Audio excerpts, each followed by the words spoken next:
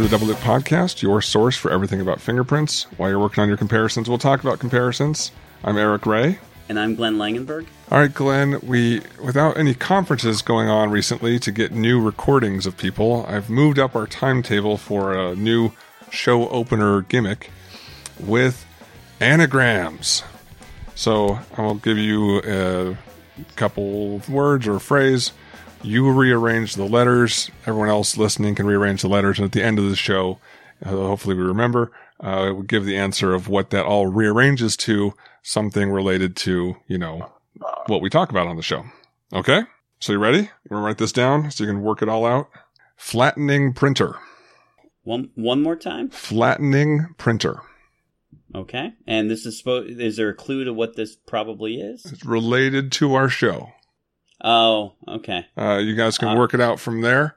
And maybe starting a little easy, but that's okay. We'll get into it. We've got a whole year's worth of anagrams to come up with. Okay. So it's been kind of crazy up there in Minnesota, Glenn. Everything okay? Boy, I am still... I am now obsessed with this because I think I see it. Oh, no, Glenn, you can't look at the anagram now. You got to just work on it as the show progresses. We have something we're recording right now, Glenn. Yeah, I know. But you've given me a puzzle, so my brain I cannot do two things at the same time. Anyone who's ever dated me or knows me really well knows that I cannot multitask. So, yeah, this is a terrible idea. You should have given it to me well in advance. But okay.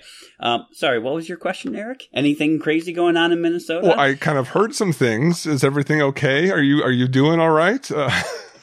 Yeah, it's fine. Everything's fine here. Okay. Business as usual. Boy, we were talking a little bit about before the show. What else could 2020 bring us, But and we were suggesting some ideas. Boy, we jinxed it. I think we jinxed it. All right. Should we just jump right in to bring in the guest that we have here this week? For sure. All right. So after last week's super long, double length mega episode, with Luke Ryan, we decided to kind of have a little more laid back episode. So we're going to be recording this here on our Wednesday night Double Loop Podcast happy hour. If you guys are out there listening, also want to join us, talk about fingerprint stuff or, often also movies and other random nerd stuff. We've posted the Discord link up in a few different places, or you can just email us and we'll send you that link. We've also got a new Facebook page. If you come, tag us, either Glenn or myself on Facebook, we can send you the link for that. And hopefully we'll get it up on our webpage here real soon. But a couple of new patrons as well I want to mention here before we get into, bringing on the guests. Almost forgot about that. To both Andrea and to Steven, thank you guys both very much for being new contributors to our show. Yeah, we definitely appreciate it. And it's great to have that support, and it really helps keep the ship going here. We appreciate every dollar, every cent you throw our way. We put it to good use.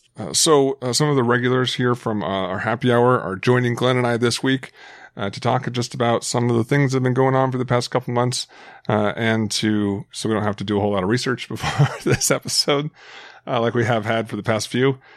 So Carrie Hall, Josh Connolly, and Becca Coutant, welcome to the podcast. Thanks very much for having us. Hello. Very good. Hello, Becca. I like that. You're welcome. So, Glenn, where do we want to start with this group that we've somehow cajoled into coming onto our show?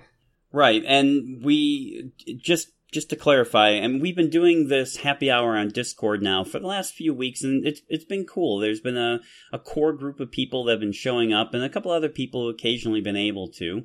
But there's at least 4 or 5 of us every week that like to get together and talk and have a few drinks and share what we're drinking. And it's been very helpful in these times and really heartwarming, because the Latent Print community is my family. I mean, they're the family I love and enjoy to spend time with. And it's really tough not having these conferences and classes to go to. And I mean, we'll talk about it a little bit later, but I've been doing some webinars now, and there's such a different teaching environment. I can't see the students, so I can't put a name to a face, and other than the students already knew coming into it. And you're just not getting the same feedback or interaction as an instructor. It is really difficult, and not many people would say this, Eric, but I would much rather get up in front of an audience, in front of hundreds of people and present than present in a webinar format. Any day of the week, I would rather talk to a large audience. Isn't that bizarre? It reminds me of a poll I heard the results of a little while ago of, the number one fear in, I think it was in the US, which is public speaking. And the number two fear, just death, right? So theoretically at a funeral, people would rather be in the casket than giving the eulogy. Yeah, well said.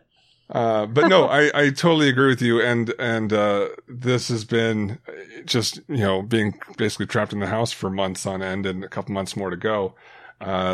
This has been so needed, for me, personally to interact with, like you said, Glenn, that latent print community.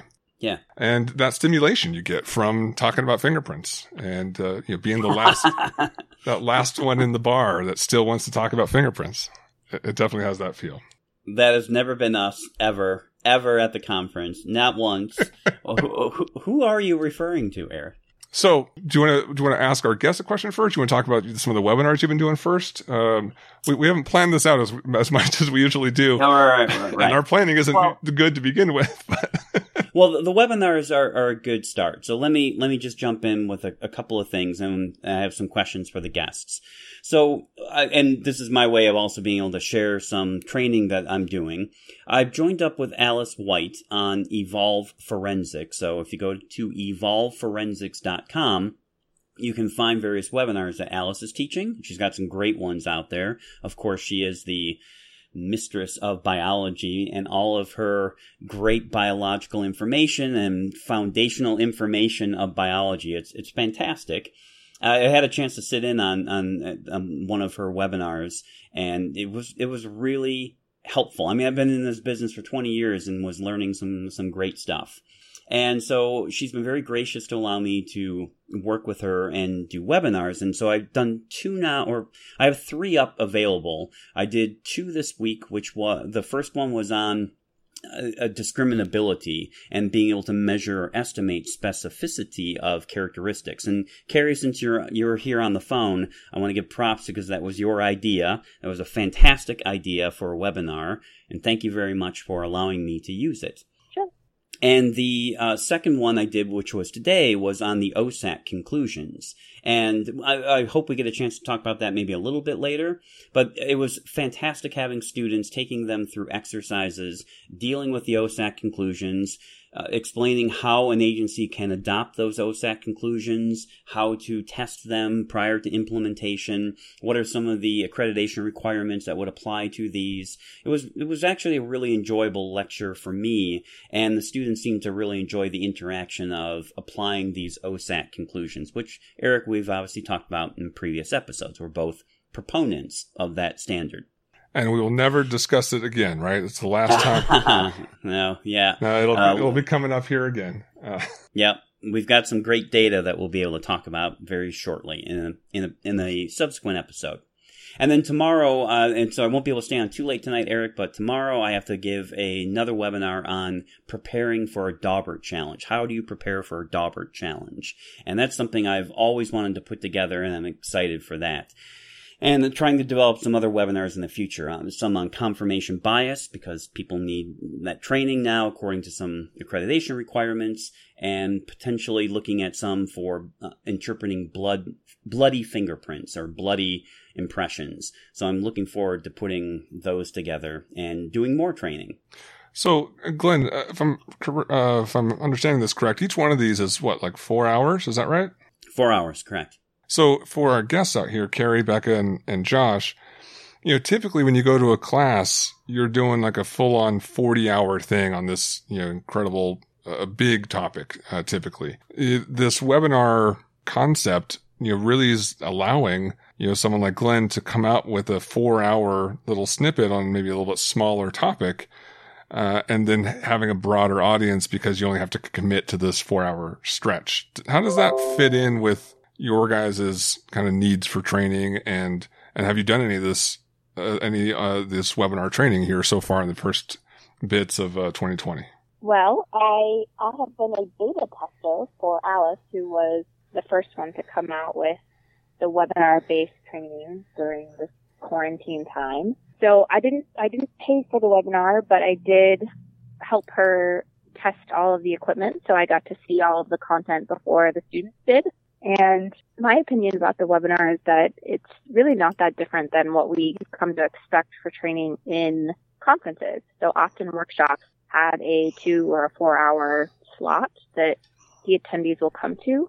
So, it's the same time frame that we've come to expect at the conferences. The format has just changed.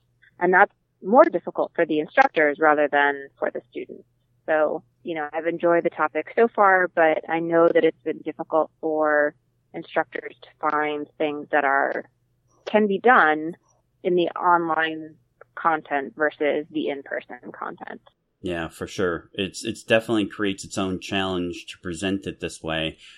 Many of my classes involved these interactive exercises and having students get up and sort of show and point to things, and it is much harder to find content that is deliverable in that same way, but still has the same impact. That's a good point, Carrie. I think several professions have really had to kind of reevaluate how they provide training to their employees, not just to forensic folks. But I will tell you, I enjoy webinars. My agency appreciates webinars because they're not paying a per diem or a hotel night for me to travel somewhere. And as Carrie said, with workshops typically being between 2 and 4 hours, sometimes you might have an 8-hour workshop. Time frame wise, you're capturing attention, you're holding that attention. Delivering that information obviously is way more of a challenge for the instructors.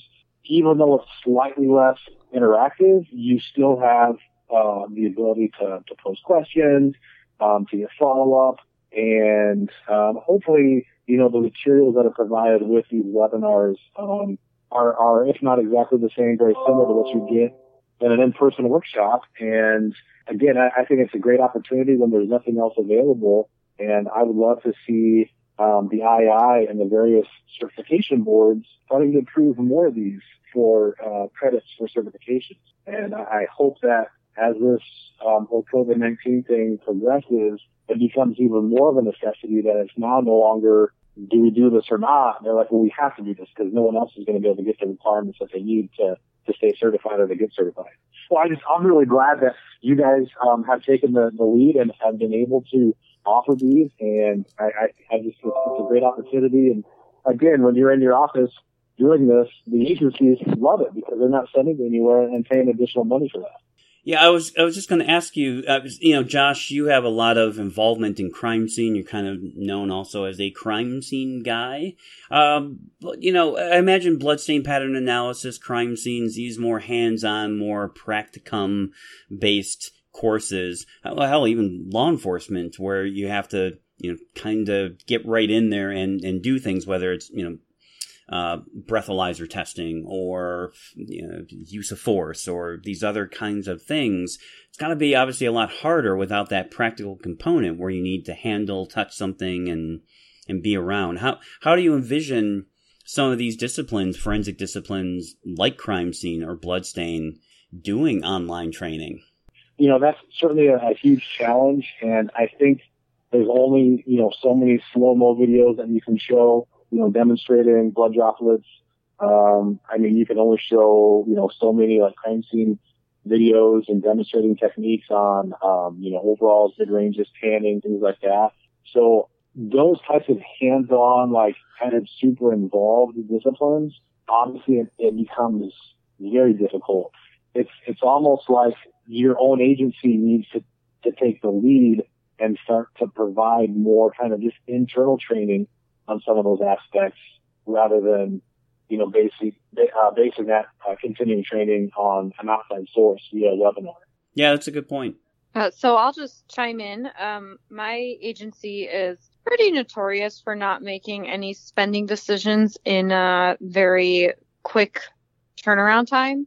So unfortunately, I or my coworkers have not really been able to participate in any of these newer webinars. We'd probably need quite a bit more advanced warning in order to participate. I do want to throw a little plug in, though. I am from California, and so we have a California DOJ webinar that used to be once a month, and it was just kind of a nice little training opportunity for California agencies or anyone else who wanted to join in. We usually had an update from the FBI on how their ULW was working, and an update from California DOJ on how they're doing on their APHA system, and then a little training seminar or lecture. And they've tried to increase their webinar presence. So we've had one every 2 or so weeks on average now during this shelter in place. And it's really been a nice way to get a little bit of training on Wednesday mornings. And I know they're always looking for some presenters. Eric, I know you just presented a little bit. Josh and Carrie, you guys both did a little bit. It's been great. Yeah, that group's been around for a number of years now. And despite the name, the California Friction Ridge Study Group, they do open it up for other agencies outside of California to call in. And I mean, it's really great to hear, some of these presentations in a short format with such a wide audience listening to it. For a couple weeks ago when I was on, I was doing more of a demonstration, which is what I've been doing a lot with for my presentations here recently, is a lot of sharing a screen and then showing what a software is doing. That comes with its own set of challenges, of making sure all the screens are shared correctly, logging into the VPN, and then showing that, and then handing off control so someone else can do it. It's sorry, Glenn, but sometimes I wish I was just presenting a slideshow, Right, yeah. It's so far though, thank goodness my internet connection is holding up pretty good. I haven't had that issue. Just have to occasionally tell the kids to stop streaming YouTube for a little bit. But no, I hope to go back on here soon with some more content for California and other little bits of content here and there as well for what I'm doing now. Yeah, and they are always looking for new presenters. It can be anything as short as a 30-minute presentation. If you kind of want to dip your toes into the water of presenting a certain topic or anything, it's a great forum to do it in. I'm sure you can email Eric or Glenn, and they'd be happy to send you the email for Lori Orr, who sets all of the webinars up. Like Eric said, it's open to anyone. So even if you wanted to join the mailing list to find out when these webinars happen, you can also email them and ask for the name to be put on the list. Yeah, Derek Morisawa with Cal DOJ has been absolutely fantastic and welcoming for presenters for years on this now. And I used to really use this as the kind of the test bed for the new presentation I was getting ready to do at IAI. I'd kind of dry run it first through this group. But if you have an interesting topic, I guarantee you that Derek and Lori will want to have you on. Yeah, I was curious if anyone else thought or just had some ideas. I mean, do you think that come September, October, November, when a lot of the classes I and other instructors were teaching have all been pushed to the fall, do you think that they're going to be having classes in the fall, or have you heard anything, or would your agency even allow you to attend, a training with 20 to 30 people, say September or October of this year? What do you guys think? Well, I'm scheduled to go to North Carolina at the end of July for a shoe print comparison class. And so far, my agency is still going to send me. And the county that I work for, the county as a whole, has implemented kind of a out-of-state travel basically by necessity only. And because I'm in a small unit where we're trying to add shoes and tires into our discipline, they kind of deemed us as, necessary. So they are still going to let us travel. The class size itself is going to be pretty small, probably between 10 and 15 different examiners. So that's kind of in the middle of where they're expecting maybe this second wave to hit with COVID, like in late fall. And my wife, who's a school teacher, she's a high school teacher anyway, she has been preparing for basically 4 different scenarios when school starts. One of those is start school as normal, one of them is start late, one of them is kind of a mixture of some kids go to school one day, other kids stay at home, and then they flip. And then the fourth is kind of, hey, we're just going to start doing the distance learning until this is over. So I think right now, even though classes are being pushed back, like you said, going into September, October, November, I think it's still really hard to say what's going to happen and if those classes won't be postponed into 2021. So it's tough. I think every agency is going to have their own sort of decision-making process. And again, my hope is that we're not losing folks and they're not missing out on their ability to get certified or recertified because of this. And that's why I'm kind of hoping that the IAI and the individual certification boards recognize that and allow for these alternative forms of training, including webinars, to fit. Yeah, that is a really good point. And, I think about some of my status with various companies, because I travel so much, so my flight benefits, for flying for an airline, the medallion status or at a hotel. And like all these major businesses have all said, you know what, don't worry about trying to meet your requirements for the next year. You just get the next year for free. You just get whatever you got right now. And I mean, that model is working for those businesses. Wouldn't it be a bad idea for the IAI just to consider, okay, this year's a wash. Forget about this year. It won't count for you and won't count against you. But I'm kind of with you. I could see that. And I also agree that it is likely going to be very regional and state dependent. I can imagine states like Texas, Arkansas, Florida, probably some others out there that, didn't have much of a lockdown to begin with or, no state restrictions. And so I have a feeling that those places will probably not worry so much about training, whereas other states that have been a little more rigorous in their lockdown, well, yeah, I could see that being a problem well into 2021. Well, and I think it's going to be a mix of how people react and then what the actual reality is. Right. Here in Arizona, last week, also like in New York, right? New York had their peak of highest number of new cases on a certain day, like 2 months ago, right? Last week in Arizona, every day last week was the highest day that we've had ever for a number of new cases. And then yesterday was again the highest day ever for a number of new cases. So we're peaking now, and who knows how long we'll continue to peak. Sure. And, the same thing is going across a lot of southern states right now as well. So there's that, but then there's also, well, is that state going to do anything about it? Do they care? Or are they just going to send their people anyway? Because, we've already had it as much lockdown as we can handle. So it doesn't matter what the numbers say. We're just not going to do anything different from now on. There's also some budget concerns. I mean, I know a lot of states, a lot of counties, a lot of cities, they're going to be looking at some pretty severe budget issues for the next at least 2 to 3 years. My city is probably going to be locking down a lot of travel for a while, even once COVID is over, because we're just hurting for money. So, I mean, we're going to be looking at furloughs, and man, you think about trying to send us to out-of-state travel, like that's barely going to be accessible to us. Yeah, good point. Yeah, I mean, these webinars, I think, like we discussed earlier, just collecting 4 hours here, 4 hours there, that's really, I think, going to be important for the next cycle of our certifications. And hoping for people to be able to travel and come to us and teach locally, that will help too. But I don't see, at least my agency, I don't see us sending anyone to outside training for a while, whether it's because of COVID or because of budget constraints.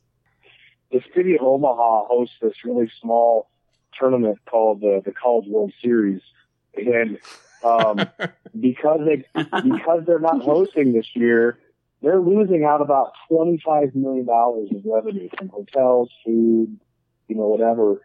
We host things like the Olympic swim trials, and the city initially projected about a $40 million loss in revenue, and I think now when the reality's hit, they're already up to like $60 million loss of revenue.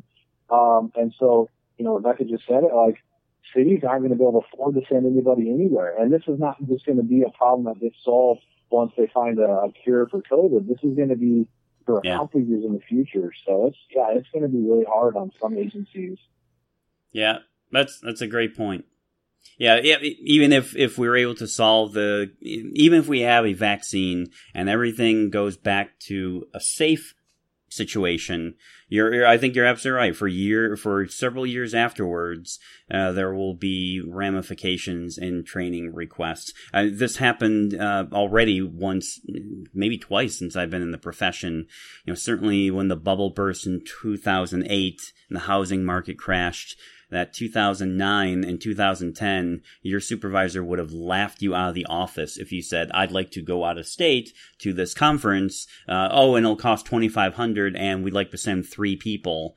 It would have been ridiculous to even ask for that. That's why I got certified that year in 2009 was because I was brand new, relatively new, and didn't expect to make the cut when they started slicing. You're telling me I graduated in 2008. I mean, not to make you guys feel old, but imagine trying to get a job in that market. Man. Wait, from high school or college? College. Thank you very much. Check. No, that's actually a thing I've seen in the news quite a bit is basically back at exactly people your exact age. You graduate college after spending, a whole ton of money on that, and you graduate into the worst job market, ever, in memory. And then you kind of work through it. You pay off some stuff. You're careful for a little bit. Maybe not you, but people your age settle down. They get married. And they're like, all right, time to have a kid. And then boom. Yep. So yeah, I mean, it's going to be an interesting few years, I think. And I think, like you guys are, like you, Glenn, specifically are pointing out, the whole, let's just give people their certifications for another year, keep status quo. Training isn't really going to happen this year in large quantities. Certainly if you're really hurting for some training hours. Or dollars. Yeah, you're not going to be able to build it up. Well, it's almost going to be interesting for a few years. It's almost not even the people this year, because everyone that's due to renew this year, they kind of already have all the points, right? Right. But the people that are due to renew next year, or even worse, the people that have put in their application to renew this year, but it's been delayed. So one of the things that at least the Latent Print Cert Board is doing, that actually, going back to the California Friction Rate Study Group, Tim Fail mentioned when he was a guest on that group, is that any training so let's say your current certification has expired, but your new one's not going to renew for a couple more months because of this whatever backlog it needs to get worked out because of all the issues that have been going on. Any training you do right now won't count because it can't count for last time because you've already turned it in, and it won't count for next time because the clock doesn't start until you actually get the certificate in hand. So there's this window now of might as well not train because it's not going to count for anything. Yep. My coworker is in that exact position. Not to be the naysayer here, but I know thinking about the IAI as a business, I mean, they have costs as well. So, of course, the conference not existing this year, and then, continued concerns about traveling for in-person classes, certification, just keep your status, kind of not getting the money that you would pay for your research.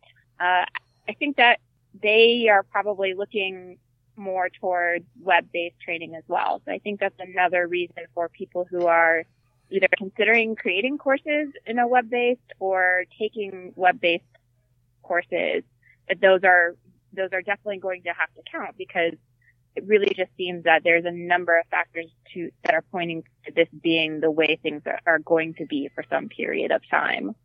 For these webinars you have at home, or these critical meetings or quality assurance meetings you might have at home, do you find it distracting with, kids and other things going on? Have you had trouble either like focusing on your work or focusing on these training? Is it a difficult environment? What are you doing to avoid some of those distractions, just as you had described, Josh, a few minutes ago, offline, that you've got a child in the background who's screaming and asking questions during a webinar that has to probably be distracting to the student and probably distracting to the instructor if it's coming through the microphone. So I'm kind of curious what your experiences with distractions are.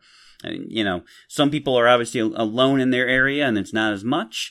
Some people have pets or children that can be a problem. What have you guys had? So I'll go before my kid loses it again. I've got 2 school-age kids, and they're both doing online classes. And so I was alternating with my partner. I was doing a week at home, a week in the office. And when I was at home, I would try to isolate myself downstairs in the basement. So I could literally just kind of focus on what I needed to do downstairs.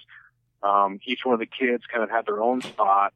And again, because my wife is a teacher, she also had her own spot where she was responsible for dealing with her students. But the biggest issue was the technology, is when everybody was, streaming a Zoom meeting, or they were involved, with some sort of, online application. Like I was remoting into my PC at work. Our bandwidth started to lag a little bit, and we have fiber internet. So, we're pushing, over wireless, probably between, 350 and 400 megabit per second. But when you're running, basically 4 laptops, with Zoom meetings and other stuff going on, that became a problem. So kind of the sound isolation was an issue. Some of the lagginess, because we're competing over bandwidth, was an issue. The good thing is my girls' classes were about 30 minutes long. My wife, because she teaches high school, they were a little bit longer, maybe 45 minutes. So it wasn't like a constant, 8 hours they're online.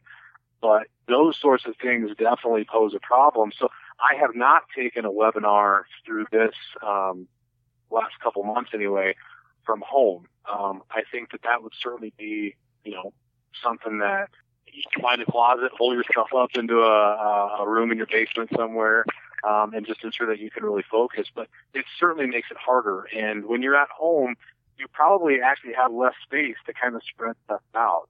And I've always found that, it's really difficult to even do comparisons or even review comparisons when you're not in your element in your usual office. I mean, it was tough for me the first time I took a certification test, because I was doing it at another agency and I didn't have my stuff with me. And the environment was different. And so it made it tougher. I mean, it definitely put a lot more pressure on you. And I feel that it would be very similar with webinars. Granted, the implications of a webinar is mainly to kind of just listen and ask questions as you have them.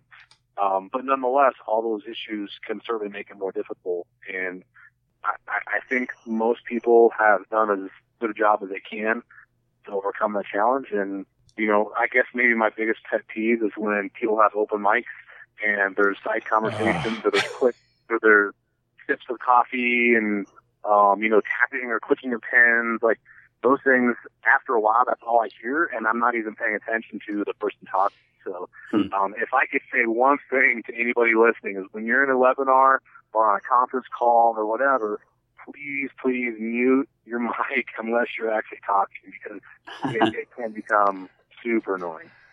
Yeah, when I'm at in work meetings, we use Teams where I work now, and I love that I can mute anyone else that I'm in the meeting with, even if I'm not like the organizer or the host or whatever. You are really loud right now. Mute, mute.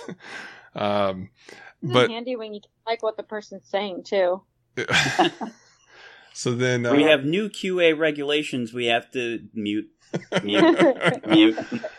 But no, for the actual like more presentation thing that I gave a few months ago on minutia placement, it was kind of at the beginning of all this, but kind of before we realized how locked down we were going to all get. It was really handy having a presenter partner that was, I was doing the talking and then advancing the slides. He was looking at the chat for any questions that would come up and actively muting anybody that managed to unmute themselves. That goes for video turning off too. Oh, yes.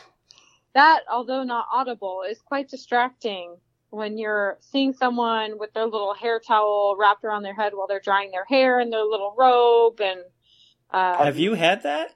Wow. Yes, I have. Wow. That was interesting. So yes, it's turn off your video. Usually, I mean, most I think PCs and video cameras have little lights on when they're active. So yeah, mute your video, mute your audio. Very helpful to everyone else. To be honest, though, actually, we've been encouraged when we're actually in the meetings and it's interactive between everyone in the group, not like a presentation kind of thing, to have the video on so we can still see each other. And actually, that has really helped the team I'm a part of in staying connected and interacting more. Totally agree. We forced one of my coworkers to turn his video on when we were in a meeting. I know occasionally, depending on bandwidth issues, just like Josh was saying, sometimes I have to turn it off so that I can actually hear what's being said, because that's kind of the more important part. But still. Becca, Carrie, any other interesting stories that you've experienced like this?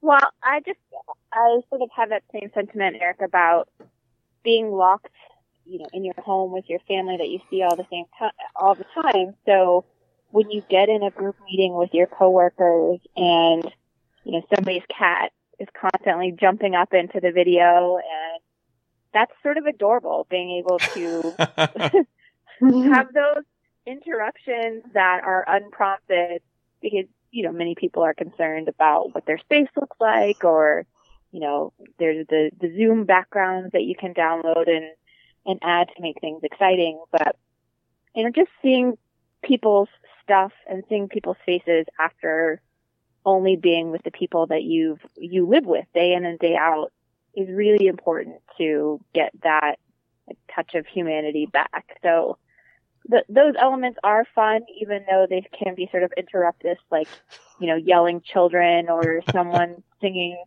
their loudest, Elton John song, and they're like, okay, I'm just trying to have a meeting. Can you not do that right now?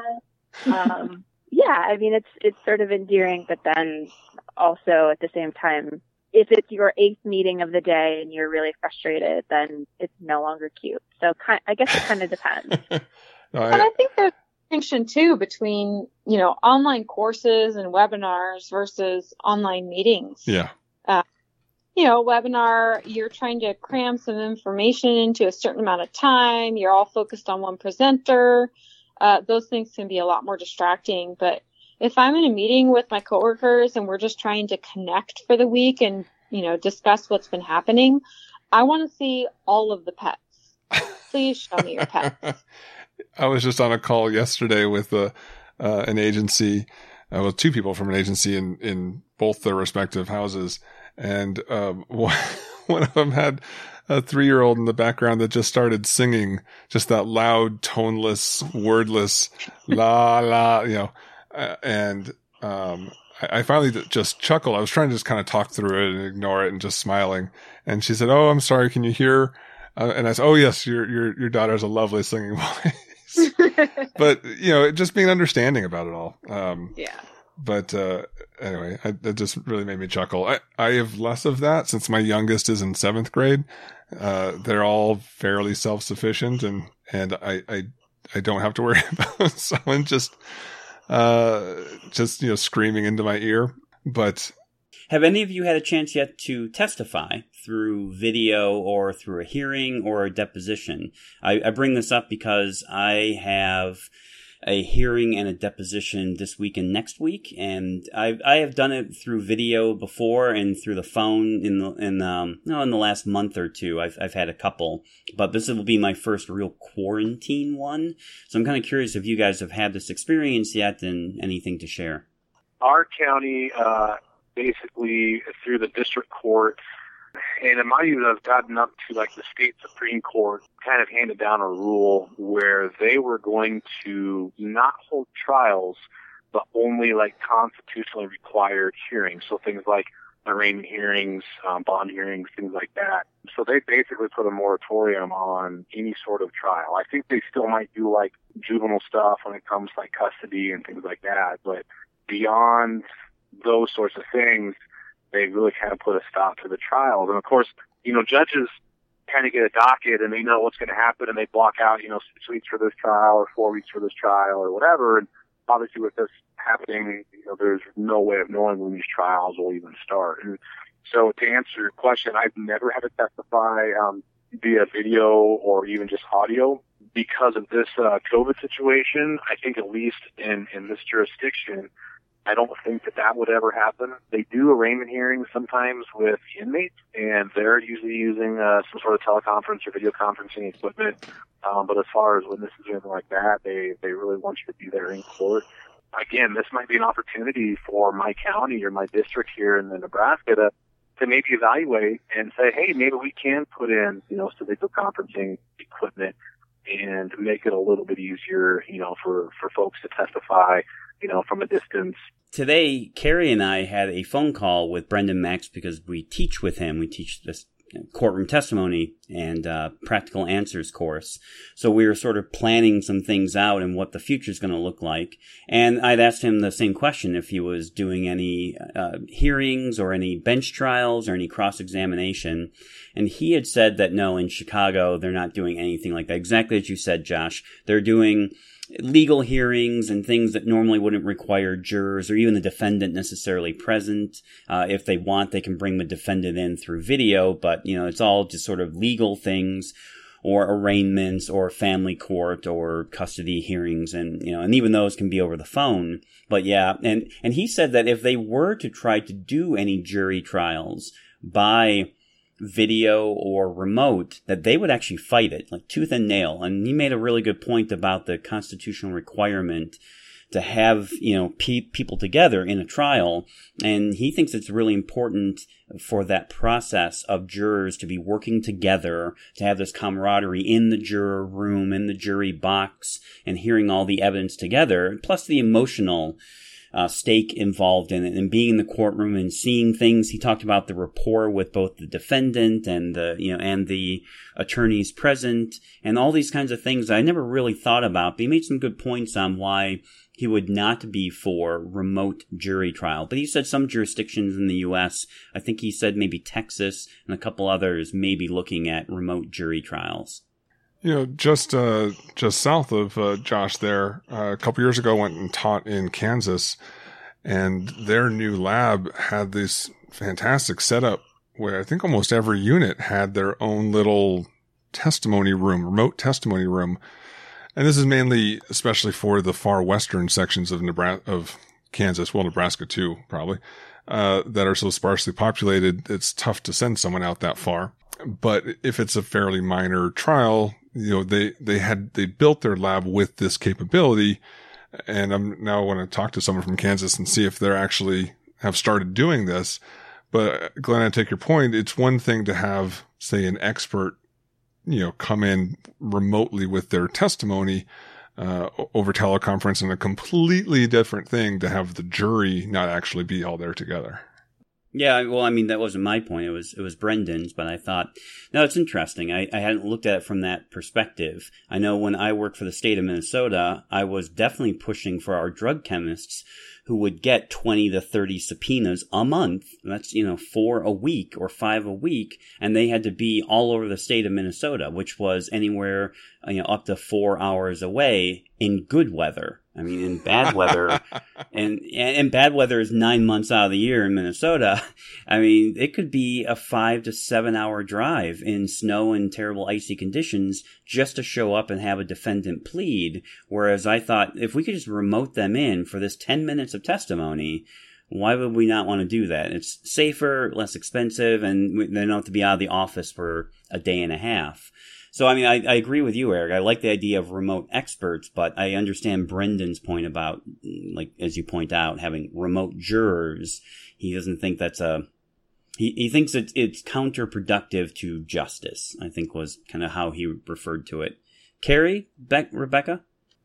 So we are in my county and city. We're doing really only currently, I believe we're only doing no time waiver preliminary hearings, and traffic court. And the traffic court is occurring via video conferencing.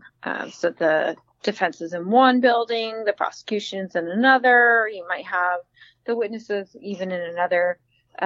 As far as I know, I believe the preliminary hearings that are no time waivers are happening in person, but those aren't jury trials anyway.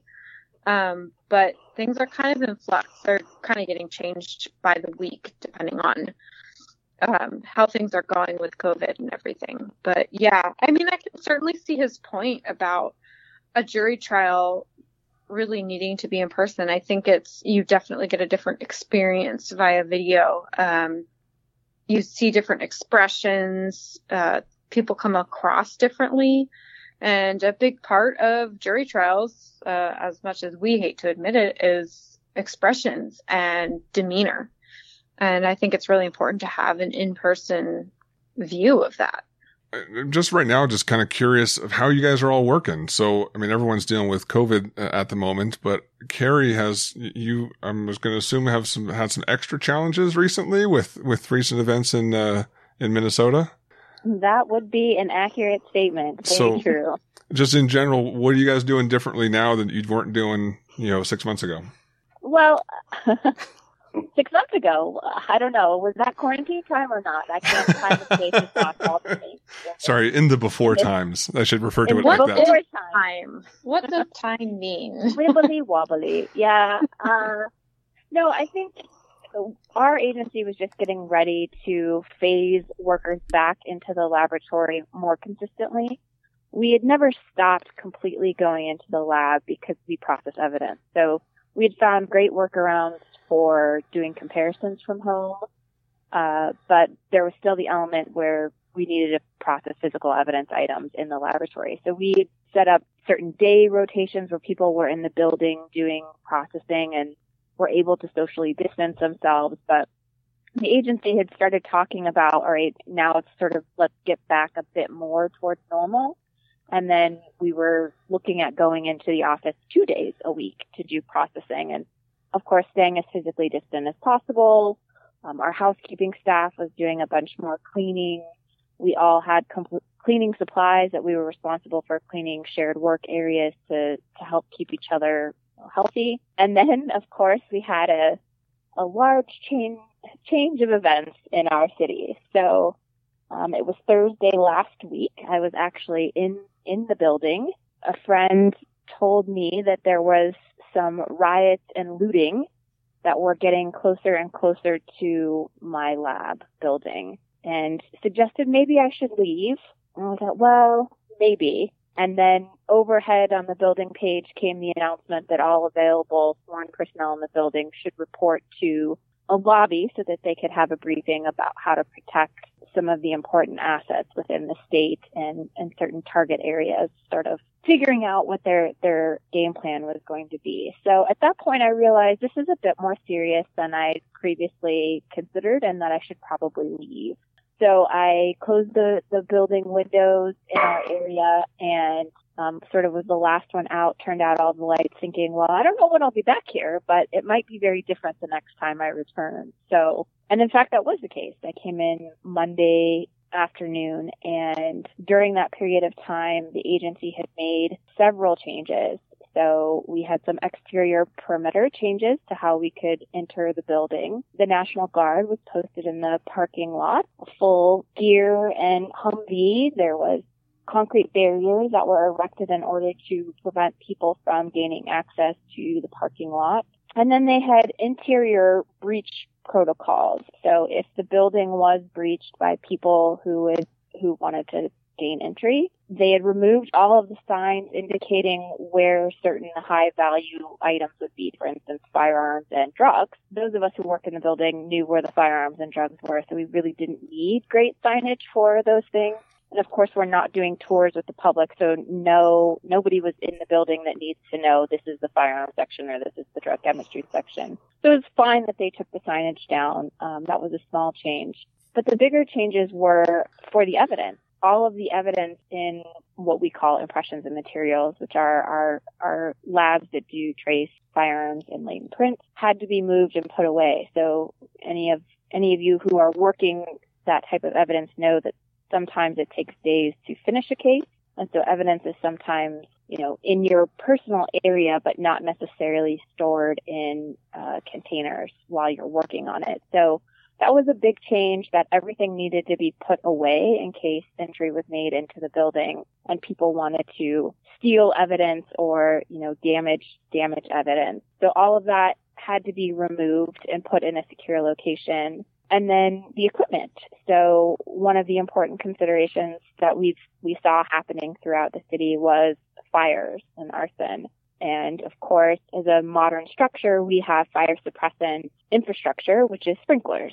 So sprinklers that turn on are going to wet all of our instruments, DNA that has hundreds of thousands of dollars worth of interpretation instruments and robotic drug chemistry, all the GCMS equipment, latent prints, all of our lasers and cameras. So they made the decision to cover all of those high value items in plastic in hopes that if a fire was lit inside the building, that it might protect some of those really important equipment items. And then the same thing with the evidence. So the secure locations, the vaults that the evidence was being stored in, all of the evidence in this shelving is covered in plastic wrap to prevent if there's, a water event, sprinklers are activated, that everything doesn't become ruined. The other funny thing that's funny but not funny is that, during the COVID crisis, there was so many changes made to the interior of the building, leaving doors open so that people didn't have to touch door handles, things within our elevators and our stairway space to sort of try and help protect employees from catching the virus. Then everything changed when there was a possibility that people might breach the building. So every single door within the building needed to be closed and, if possible, locked. Whereas during COVID, it was like, leave the door open so that not everybody has to touch the same door handle. Wow. So we went from one crisis to really sort of another concern that, if equipment or evidence is damaged, particularly equipment, and I don't think people realize what will or would have happened if a forensic laboratory is damaged. I mean, it's not just the building or tax dollars that go to waste. It's every subsequent case after that. I mean, if we had lost instruments in DNA or latent prints, our backlog, of course, would increase, and we may not have the capability to even work some of the cases. It is one of those things that, I'm sure they never wish they had to consider in the first place. Yeah, absolutely. Yeah, I mean, Carrie, if I had walked into this, if I was from another time and I had heard you talking about an outbreak, a pandemic virus, and buildings being swarmed by people trying to break into it, I really would have assumed this is the zombie apocalypse. I found myself in a George Romero movie because it's the only thing that makes sense when you've got all of these things coming together. This is just such an insane year. That's crazy, Carrie. Yes. Yeah, it's been a difficult couple of last weeks. A number of factors, just working from home transitions, but then also emergency cases coming up, rush cases that needed to be worked, and then the riots, looting in the city, the unrest has been not just difficult at work, but then of course at home with people who are asking questions and wanting to know opinions and expressing what is really happening here and how does that impact us who live here. You mean little people, children, your kids? Yes, but a family, of course, is always checking in and saying, are people coming? Are you guys safe at night? What's your extraction policy? How does this directly impact you? And there have actually been some impacts, but so in Omaha, we've been fairly lucky. Our lab is pretty small, and we're doing our 6-foot social distancing. If we walk by each other in the hallways, one thing that I am pretty proud of is the medical center here in Omaha did some research kind of at the very beginning of this pandemic, and they were testing different UVC light sources, so the near UV, like 254 nanometer wavelength, which is great because Arubis uses that and FSIS uses that. So anyway, they did a test and they wanted to see, how long a mask had to be exposed to this amount of radiation in order to kill a virus to be able to reuse masks. And obviously in a hospital setting, they're dealing with a lot of people. Not everybody technically has the virus, but they wanted to try to reduce the amount of masks that they were just using and then tossing that maybe weren't contaminated. And so we took a page from that book, and we reached out, and this is a large part of a coworker of mine that did this, some research on other agencies that might be implementing this. And so we took our biohazard room where we keep all of our bio evidence, one of the drying cabinets. We just took one half of that cabinet and we lined it with aluminum foil, and we put in the UVC lights that we use to decontaminate the closet when we're, in between evidence. And we bought a UVC sensor that reads the amount of UVC light, and we came up with kind of a game plan. And now we're actually decontaminating masks every week, and we're able to further reduce the amount of unnecessary waste of masks. And we just started doing that for the lab, and then we've opened that up to the rest of the department. And while they still have a fairly good supply of masks, the fear again is the second wave that might hit later this fall or early winter. And so we're set up to do these mask decontaminations, and it saved us a lot of unnecessary waste. And I think anything that we can do to try to prevent that from happening. I mean, we've all seen the emails. I mean, they were selling these masks for $6, $8, $10 a piece. And if we can, preserve these N95s for, just for several uses, after that decontamination process, I mean, it's great. So if our CSIs are going to a high likelihood area like a hospital or the correctional center where there's known cases, they'll mask up, and then when they're done, they just discard the mask. But if they're just taking a routine call, if it's a DV, if it's a burglary or something, and they're masked up, they'll come back, they'll put the mask in a paper sack, and they have a process where the mask goes into a receptacle. Once a week, our health and safety officer collects those paper bags from a receptacle. They get lined up in that biohazard cabinet. We irradiate them for 30 minutes, I believe, maybe it's 20 minutes. They get put in clean bags with labels, and those go back to the people, and they can reuse those masks essentially as long as they want to. It's been nice. It's been nice to know that we're saving a little bit of waste and garbage, and the masks that the medical staff truly need, we're not dipping into their supply. Yeah, that's great. That's really great of finding a way to help in, even in a little way, that could be a big help for those people that need it. So, Becca, any special things that your agency is doing? No, nothing special in terms of evidence protection, although we've got a fair amount of things happening in our city as well. We are, in general, we've got the kind of general safety concerns regarding COVID. So we're pretty much rotating 1 to 2 people in each section for a day, trying to keep social distance, where we've got mandatory masks when you're within 6 feet of another coworker, masks in the hallways and everything. We've all got our own little department issue bottles of sanitizer and stuff like that. But I actually haven't been back in the office since all of the protests started happening. So I'm a little curious to see what's going on there. But other than that, nothing else. Well, maybe no news is good news. You don't have to take the same steps that Carrie's agency is taking. Well, as we wrap things up here, I just have one last question for the group here.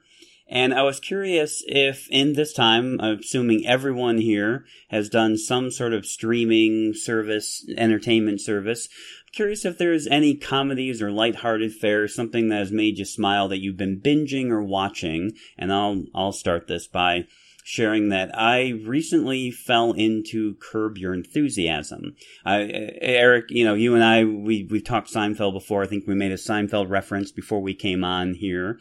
I've loved the show Seinfeld, but I'd never watched Curb Your Enthusiasm, and it always seemed like a bunch of crazy people just yelling at each other. But I finally sat down and started watching it, and oh my God, do I love it. I turned around and watched it again.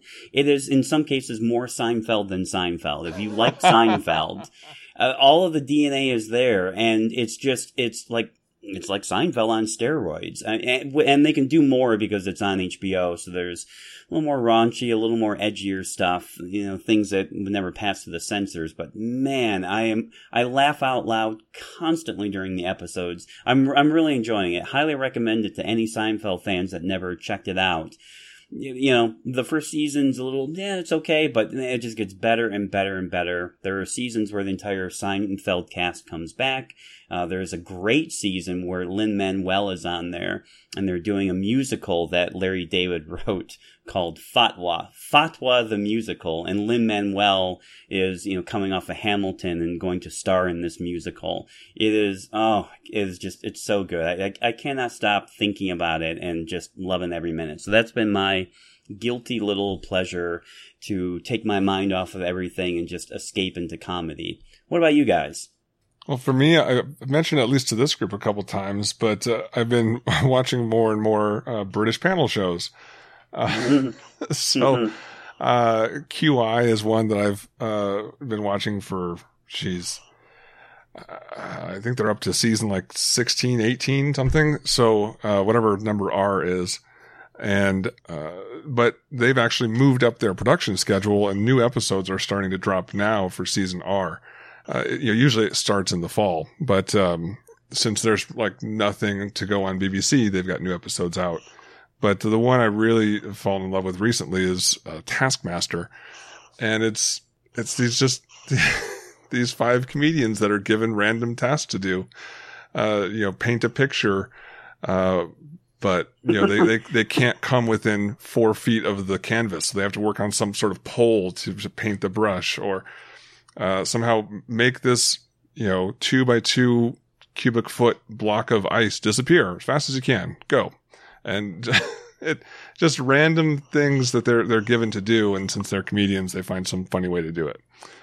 So that's what I've been just checking out from all the serious stuff with of some British humor.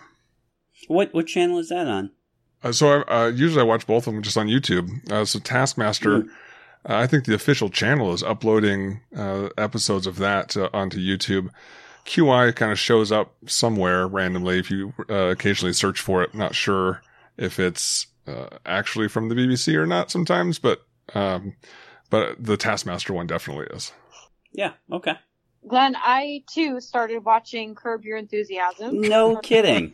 Yeah, I started binging it. However, I got, I think, most of the way through the second season when I started to get a little bit overwhelmed with the I don't want to say negativity, but maybe. Yes. And found that it was a little bit heavy. So I found that it's best if I keep that to 1 or 2 episodes at a time, and I don't quite binge that. So interesting. I had to step away from it for a bit. Although I do agree, it is quite funny. It's hilarious. But yeah, it's for me a little bit too heavy to binge right now. Although, it's serious dysfunction, but I love I love uncomfortable humor. Right? I'm a big fan of Ricky Gervais in his Office or Extras show. He's just the master of uncomfortable humor. Until I saw Larry David, and I went, okay, no, this guy knows uncomfortable humor. All right, good to know, because I hate uncomfortable humor. Oh, yeah. So, well, I mean, it's the same thing. I used to binge Adam Carolla, his podcast, and I started to have the same feeling with that, where it was just this kind of pessimism, ranty type thing that, while funny, there was only a certain amount I could take at a time, and I had to then take breaks with a little bit more lighthearted stuff. Yeah, I will admit, my current binge show that I have been putting on when I need to just tune out of things is Trash TV. I found that that's the best. I've been binging the show Catfish from MTV. Oh, no. No. Classic. Yeah, it is real trash TV, and it makes me laugh. I have not been watching funny shows. I don't know why. I have not taken the lighthearted approach. I watched all of Breaking Bad because I'd never seen it when it was so originally good. on. It's a good one. So those who joined the Facebook page, I posted a little bit, a clip that I had seen in the show, just some stills of them talking about fingerprints that were found at a specific scene. So that's another enticement to join the Facebook page. The other thing that I've been watching, I finished all of Ozark, so went from one drug show to another drug show. Oh, yeah, and Ozark is dark. It's lovely. It was great. I really enjoyed it. And then one other dark show, You. So I finished the first season of You, and somewhere in the early second season, I may or may not finish it. For those who know me, that's really not that uncommon. But You did watch Tiger King. That's kind of a comedy. I did watch all of Tiger King, but other sad documentaries as well. So yeah, Tiger King was kind of funny, but not really that funny. Just more sad and strange. Like Florida. Yes, Florida. Yeah. Sad and strange. Sorry, Florida. Yeah. you know it. You live there. You know it. Come on. They know it. Josh? Well, because my wife and kids have been home, pretty much since March, they're the ones that generally find the shows to watch, and they might be 3 or 4 episodes into a season, and I kind of pick up when I come home, either from work or come up from upstairs. But we're actually, my wife and I are watching Ozark now, so we just started season 2, and it's a phenomenal show, but certainly not a lighthearted comedy. Speaking of Ricky Gervais, though, he has a new show, and I don't know, it might be on HBO. Maybe there's a couple of seasons, I guess, but his wife died, he's been trying to kill himself. That's on Netflix. And it's just that typical Ricky Gervais British humor. I've only seen a couple of episodes, but it's actually really hilarious. I think probably my wife and kids have maybe watched at least a season or 2 of it. I wish I knew the name of it. Do you guys know what it's called? I mean, it's really fun. Is it Afterlife? Yes. Something like that, Afterlife? I think that's on Netflix. But it's got that typical British humor in it as well. So, but I'm kind of like too. Carrie. I tend to gravitate towards more of the dramas or, some of the kind of the mystery or suspense type shows. So Ozark would definitely be one of them. There's actually a show on Amazon Prime called Upload, I think, and it's about what happens when you die, and the people that can afford it, their consciousness is uploaded into some virtual world, and you're still able to communicate with your living relatives. And it's just... I started that one too. I did too. I just started it. Yeah, it's a pretty cute little show. It's kind of got a little bit of romantic comedy aspect to it. There's some serious parts, but overall it's a pretty good show as well. So I watched the first season. They've only got 1 season out now. I'd love to see them make more than just the season, but sometimes it's tough with shows like that. So it sounds like a little bit like Altered Carbon, which I made it through the 2nd season of that recently. That's amazing. If anyone needs a new sci-fi show, Altered Carbon is definitely one to check out. So, is it as good as the first? Because the first was amazing. Probably not as good as the first, but still really solid. And, looks like a 3rd is in the works just as soon as, everyone gets back to work filming stuff. But the cast is, pretty different because of the way that show works. So you just have the same characters, but new actors in all the roles. So, for example, the character that, Joel Kinnaman played in the first season is in the 2nd season played by Anthony Mackie. Anthony Mackie as in, not Hawk, and Falcon. as in the Black Falcon. Yep. Who looks nothing like Joel Kinnaman, if you know. No, it really doesn't. I would say he would never be mistaken for Joel Kinnaman. Exactly. So anyway, that's the way that show works, is that flexibility, which is kind of cool. So anyway. That sounds like the Chevy Chase movies with the vacations. And Russ is always a different kid, it seems like, every movie. Exactly. Something like that, but with, science and you're switching out your brain and bodies and stuff. They had an explanation. Yeah. All right. So I think we're going to wrap this up. Thank you guys so much for spending your happy hour here with us on the podcast instead of our normal talking about, well, we somehow managed to make it to movies anyway.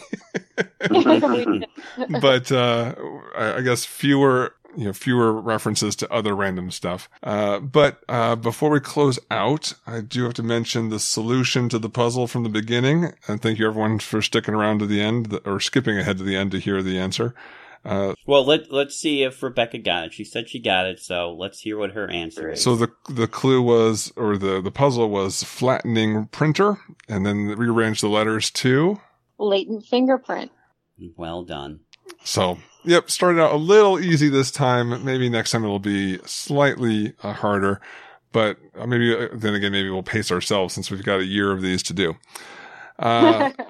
But with that, thank you guys all for listening yet again. You can email us, Eric at rayforensics.com or Glenn at eliteforensicservices.com, Twitter and Instagram at doublelooppod. Doubleloopodcast.com is the website where you can also get some merch from us, t-shirts and cups and stuff.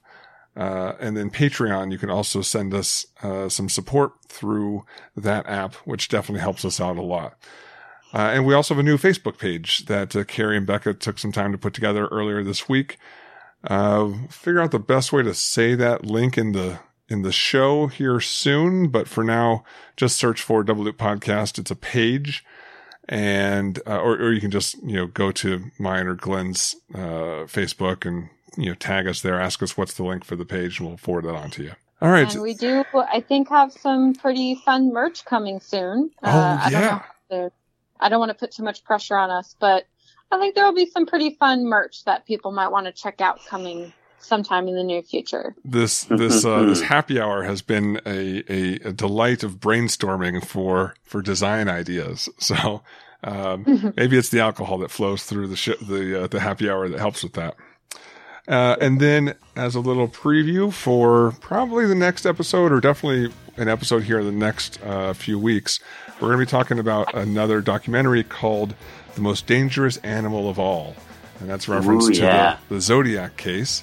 So as a little preview, if any of you guys want to watch it ahead of time before you hear us talk about it on the podcast, here's your fair warning to watch it now. And then we'll get into all the spoilers of what happens in that documentary here in the next week or 3 or so. And you may see a familiar face in that, right, Glenn? Maybe. Don't want to spoil it. Yeah, no spoilers there. All right. Glenn, I forget anything? That sounds great to me, man. I think you hit all the points. And again, thanks to our guests this week, and we really appreciate your time and your insight. And it's just, it's nice to break things up and just hear around this country and other countries. We need to do an international happy hour, Eric, and bring in our Aussie friends and some Brits and see what other countries are doing. Maybe that's something in a couple of weeks we can try to organize. But again, thanks to all of our guests, and thanks for sharing what's going on with you and your lives. Yeah, thank you guys very much. Thanks, everybody. Thank you. All right, thank you guys for listening, and talk to you guys next time. Bye, everybody. Have a good week. Stay safe, stay healthy. Bye. Bye.